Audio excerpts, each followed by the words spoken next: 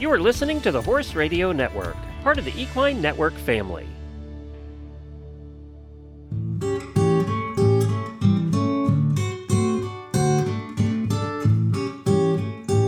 Welcome to this episode of Disease du Jour on the topic of orthobiologics in horses with Kent Allen, DVM.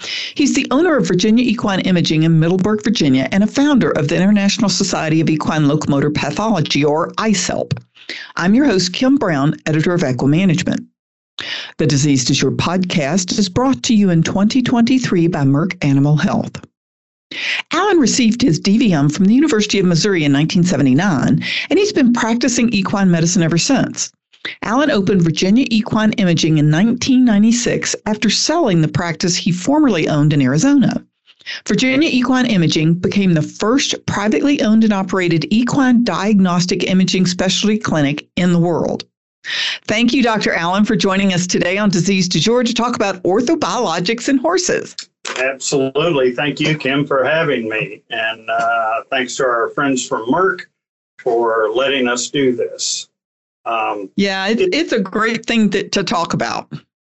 It's an interesting topic and one that's had me fired up for years. And we've been utilizing a variety of, what used to be called regenerative therapies. Now, the more modern term for it nowadays is orthobiologics, because they're used in an orthopedic fashion, orthopedic medicine, but they're biological, so they are coming from an animal, and usually the same animal they're going back into, with a few rare exceptions to that. So shall I just start through them? Absolutely. I think really what we would like to hear from you, Dr. Allen, is what you're using, how you choose them, and how you decide which cases to use them on. Yeah, and it's complex kind of an algorithm that you have to use for which you use for a given case, the owner of the horse's economics, the thought and experience of the given orthobiologics that we're utilizing. And, essentially, particularly with clinicians, it comes down to, well, gosh, I've had great success.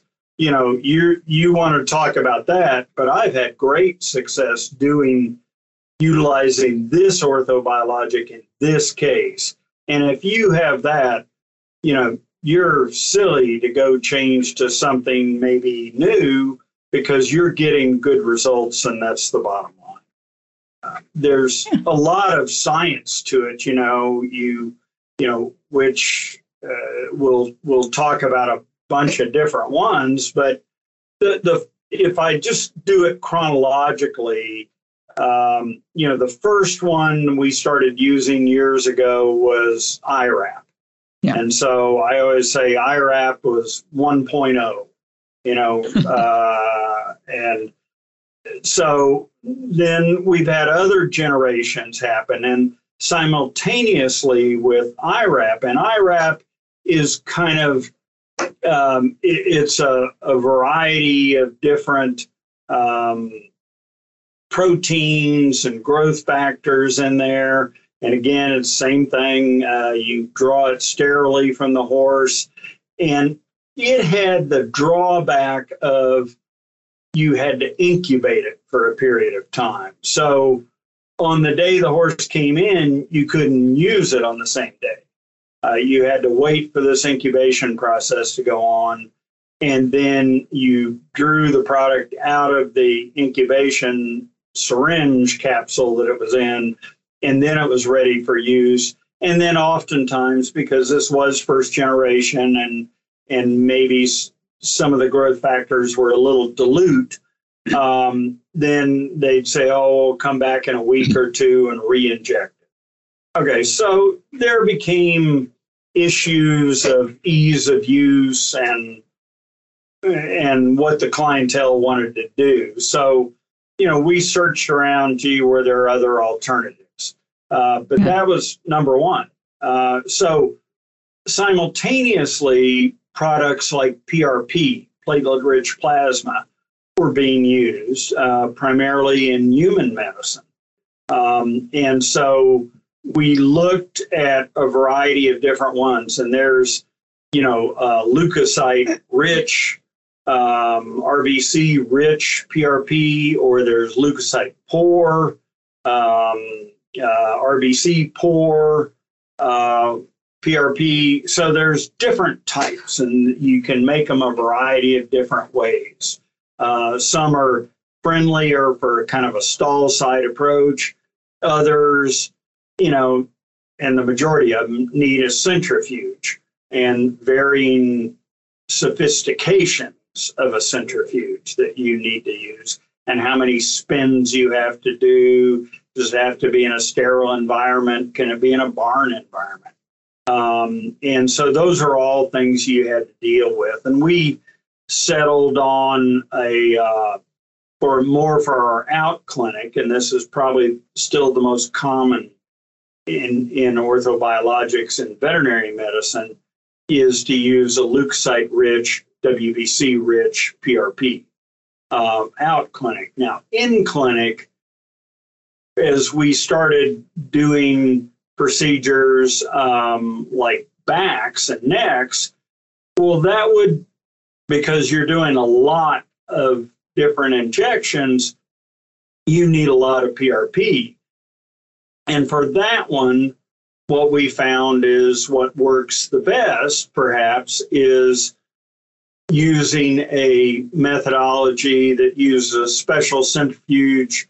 We actually do it in a laminar flow hood in clinic, so more of a sterilish environment. And that is RBC poor, WBC poor PRP. And then you can generate a large amount of that, 40 or more cc's of it. And so that's a real advantage if you're trying to inject the neck and the back and the SI all at the same. So that I kind of call that Orthobiologics 2.0. Okay. And there is a lot of data in human medicine. There are 10,000 articles on PRP use in humans.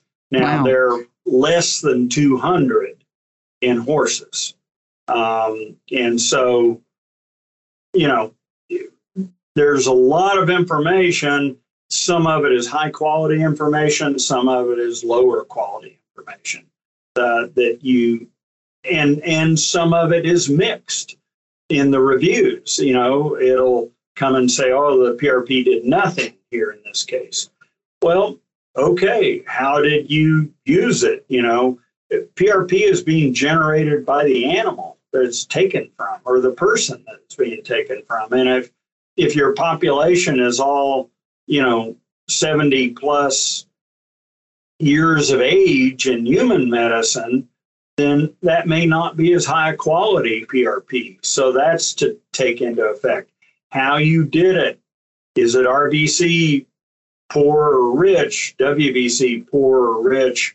All those are thought to have effects upon all this. So it does matter how you do it. And there are certainly, we've learned now over the years, and again, I keep referring to human medicine because that's where the majority of the papers are. But, if you're saying knees, and knees are commonly injected in human medicine with PRP, well, if you just take the entire spectrum of knee pathology, you're going to have mixed results. If you say, I want to do mild to moderate osteoarthritis of the knee, okay, how's PRP done? Well, PRP does really well, okay? So it matters what you inject, where you put it, the manner in which you put it, and how you generate it, one way or another. Today's Disease Du Jour podcast is brought to you by Merck Animal Health, the maker of prestige vaccines, Banamine, Panacur, Regimate, Protozil, and other trusted equine health solutions. Merck Animal Health works for you and for horses. Learn more about Merck Animal Health's comprehensive portfolio of products, as well as their unconditional investment in our industry, profession, and community through programs such as the Respiratory Biosurveillance Program, the partnership with Equitrace, which delivers secure, streamlined record keeping and instantaneous temperature measurements when coupled with Merck Animal Health Biotherm microchips. Visit MerckAnimalHealthUSA.com for more information. So with PRP 2.0, we had a variety of different ways to use it. We could use it out clinic, we could use it in clinic. Became very successful. We've used a ton of it. So now you're getting to a little bit the newer, and even though some of this is not terribly new, you could class it as 3.0, okay? And so that would be stem cells. Now, stem cells have been around for a while. Stem cells can be fat-derived, and the initial methodology in horses was fat-derived, and they seem to work. Then, the literature all changed. They have to be mesenchymal stem cells. Okay, well, mesenchymal stem cells come from bone marrow. So, they're going and hammering into bones of a horse and drawing this and then going to a special lab where they're going to use sterile procedures, and they're going to grow these cells. And then they're going to generate enough cells for you to use, ship it back to you. You put it into the joint or area of interest or tendon or ligament, whatever it is. Okay, well, the problem became sometimes that took weeks to generate that. The case may have changed if it was 6 weeks before they sent it back to us. Sometimes the say tendon lesion that we were going to stick it into now doesn't have much of a hole left. So, where are you going to put this? So there are problems. Then they started looking for other methodologies of stem cells, and there's bone marrow aspirate. Not as popular, but with some people, they like it. We tended to have flares with it no matter how we did it. And so not a huge fan of bone marrow aspirate because it's the unpurified version of the stem cells. It's got all that other stuff in it. And some of that stuff really reacts when you put it in a joint. And that's where the flares come from. So a non-infectious inflammation within a joint because the joint's going, oh, I don't recognize this as part of my body. So you had to be careful. 2 other methods of getting stem cells came up, and with it became a realization. One of the methods was dental pulp stem cells. So that dental pulp, which is undifferentiated in young foals, could differentiate then into stem cells. So that was a method of doing it, and it didn't have to be the same horse. It could be a different horse. And those are called allogenic, not mesenchymal. And so the allogenic, then Tennessee came along, and they got a group of horses that did not have these markers that caused the inflammation if you took it from one horse and gave it to another horse. So that became another method of allogenic stem cells. And so you could call up and say, hey, give me a dose, and they'd ship it out to you, and you've got it within 3 days. So you're ready to go. There's a lot of different ways to use stem cells. The realization happened in both human medicine and in veterinary medicine kind of at the same time, is we thought, and particularly with the mesenchymal stem cells, we thought that these became cartilage. If you put them in a joint and cartilage was damaged, they go and become cartilage. Actually, what they do is they're chemical signalers.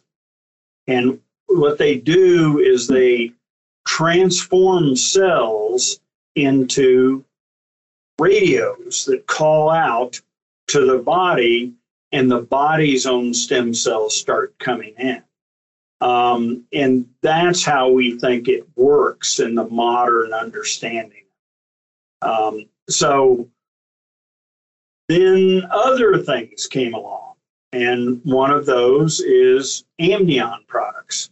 And amnion products, came to veterinary medicine. Now they come from the fetal membranes of a recently foaled horse, and then they're preserved. The mare drops her after birth. They preserve parts of it. They freeze it. And in the early days of it, they had product that, had to be refrigerated or frozen. There were a lot of flares associated with it. The newer versions of it is they're kind of drying it, grinding it up under a better laboratory process. They're getting less flares. And the way I like to think of it, there's no living cells in the amnion, but there are growth factors and growth proteins. And there's protein kind of lattice structures. So the way I like to think of it is, okay, I'm going into a soft tissue structure. I want to put stem cells or PRP or whatever I want. And then I'm going to do that, but I need kind of a lattice for it to all hang on to and stay there. And so you can do that. Some people in the past have used polyacrylamide gel to do similar things. There's a lot of different options. But then the latest of these orthobiologics come on that I would call 4.0 is alpha-2 macroglobulin. And alpha-2 macroglobulin is someone's attempt to take PRP and kind of fractionate it down to where just the anti-inflammatory portion of it exists. Okay? Because PRP, as wonderful a tool as it is, has both an inflammatory and an anti-inflammatory component.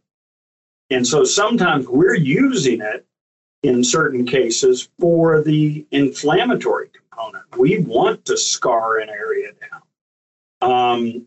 And other times, say in joints, we'd prefer just to have the anti-inflammatory aspect of it. You don't get to pick. It comes as a package. The alpha-2 macroglobulin is a fairly large protein, and what it does is it's specific to these inflammatory proteins called proteases. And proteases are at the root of a lot of bad things that happen to joints. And they degrade cartilage, they do a lot of bad things. So having a lot of protease in your joints is a bad thing. It means you've got pretty inflamed joints. And the alpha-2 macroglobulin is, like a lot of these things, a naturally functioning protein within our bodies. It's produced by the liver. But it's in very low concentration in joints. Yet an arthritic joint has a lot of protease in it. So an anti-protease is a good thing. Okay? And so PRP would have alpha-2 macroglobulin in it, along with a whole lot of other stuff, but not at very high concentrations. So alpha-2 macroglobulin was an attempt to increase the concentration. and then fractionate it and then stick it back in a joint. And for our use of it, it became every bit as useful as corticosteroid injections, very nicely anti-inflammatory, but without some of the negative repercussions on cartilage that you get with corticosteroids. So, alpha-2 macroglobulin is actually very cartilage friendly. And it encourages it because it's getting rid of the inflammatory proteins in there.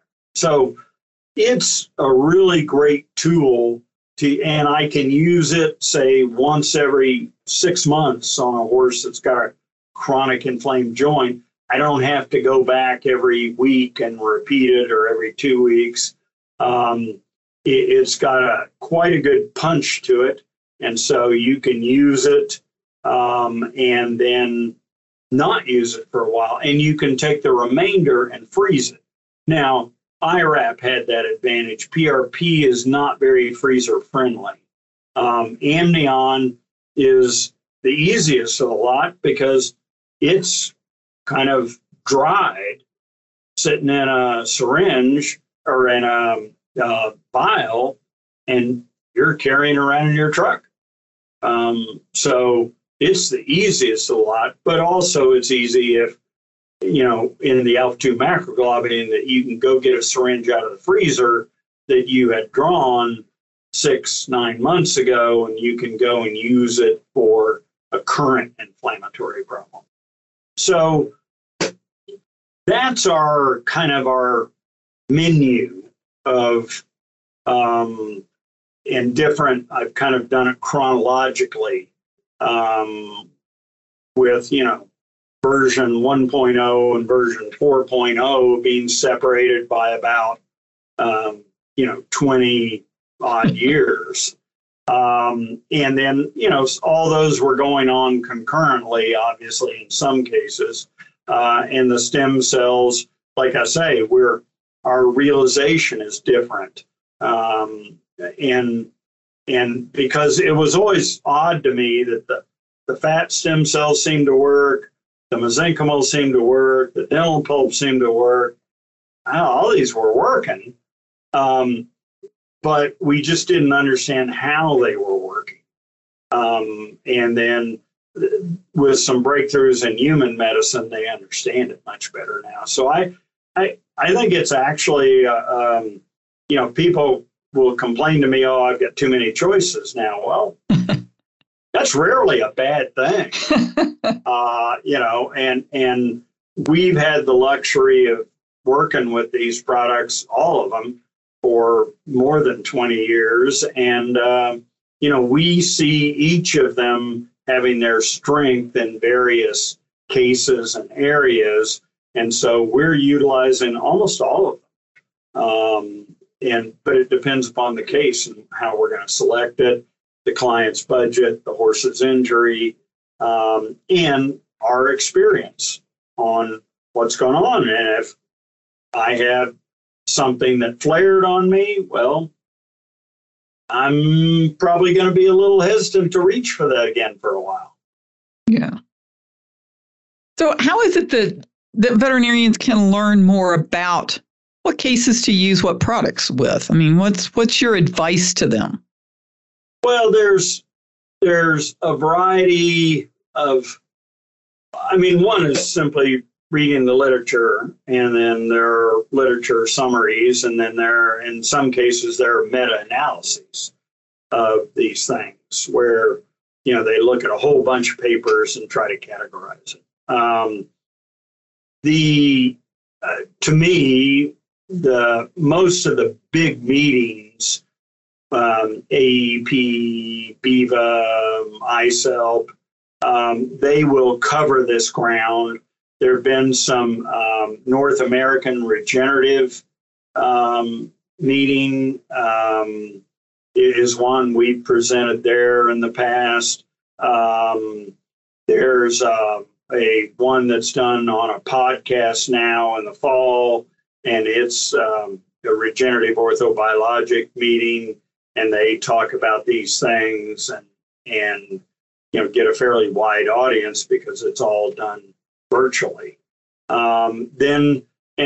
And I've attended several times another group in human medicine called the Orthobiologic Institute, TOBI. And TOBI has a meeting every year. They stream it now. I attended it twice. I think first time I was the only veterinarian there. The second time there were about 3 or 4. But it's a nice way to get on the cutting edge of what's going on in human medicine. Some of it's applicable to us, some of it's not. But, very useful ways to do it. In ICELP meetings, which I'm very familiar with, we talk all the time about orthobiologics, which is appropriate for which case, treatments. And so we try to do that on a case-based process. ICELP approach is, of course, anatomic-based, but then part of the education is case-based, and that's where we cover the treatment. So there's lots of different ways to do it. Talk with a colleague who's familiar with it, ask him what case. And one of them I probably left out, let me go back, and that's probably in about the 2.0. There's a version of IRAP that's called ProStride, and that version is designed to use right then and there when you draw it. And so that got by one of the problems with the original IRAP.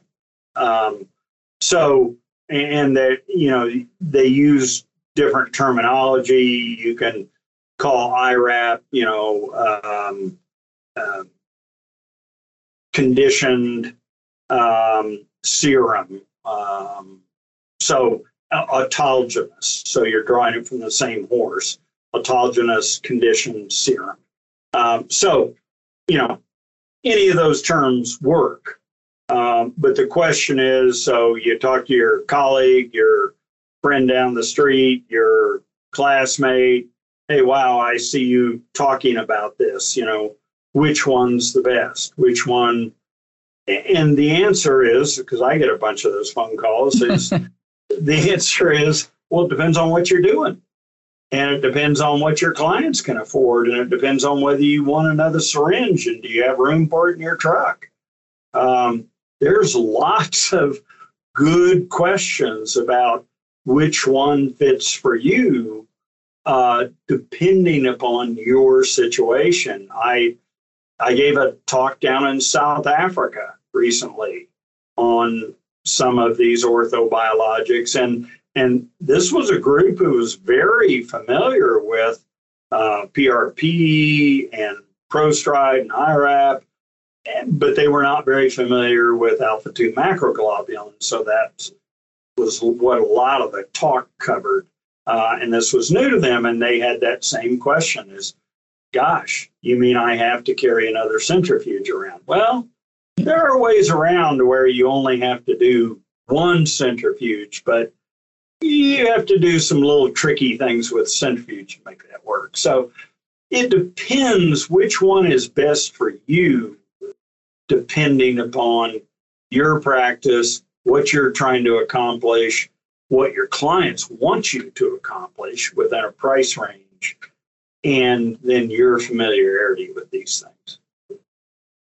Well, gosh, that's a lot of great information. And I do want to tell our readers that we are going to talk to Dr. Allen in a future podcast about using some of these orthobiologics on the neck and back of horses, because I know we've had some questions about those, because I don't think it matters what kind of medicine you're practicing, whether it's you're a top-end sport horse or somebody that's dealing with backyard, older horses, which every client has got these days, and trying to do that. So we're going to talk to Dr. Allen about that in a separate podcast. So make sure and be on the lookout for that one.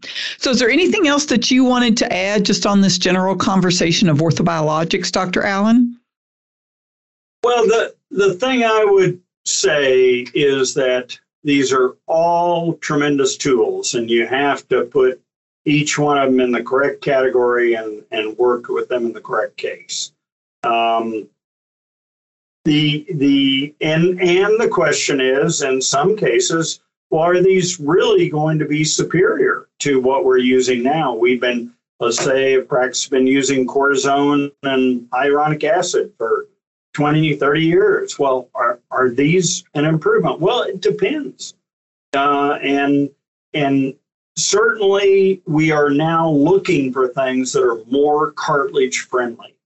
And we grasp that, yes, overuse of cortisone can harm the cartilage in the long term. And I don't think we can argue that one anymore. That's the truth. So how you do this and what you use, again, depends upon your situation and what you're going to try to accomplish and what you're going to educate your clientele. You know, that there's plenty of, say, trainers who've, hey, they've been taking their horses in and doc's been injecting them twice a year for a long time. Well, that's fine. All of a sudden, doc's got this new stuff. Do I really need that? Well, maybe not.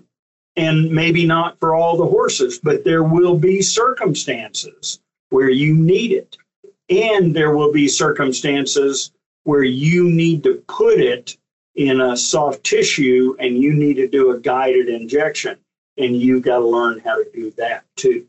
So that's another piece of the puzzle. And you don't want to throw out the cortisone, but, you know, all things in moderation, including moderation.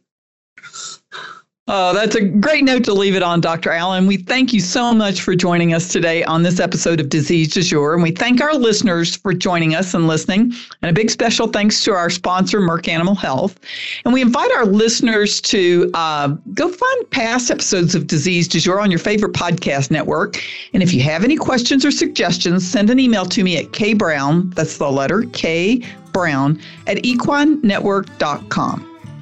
Disease du Jour is a part of the Horse Radio Network, the leading podcast network for horse lovers worldwide and a division of Equine Network.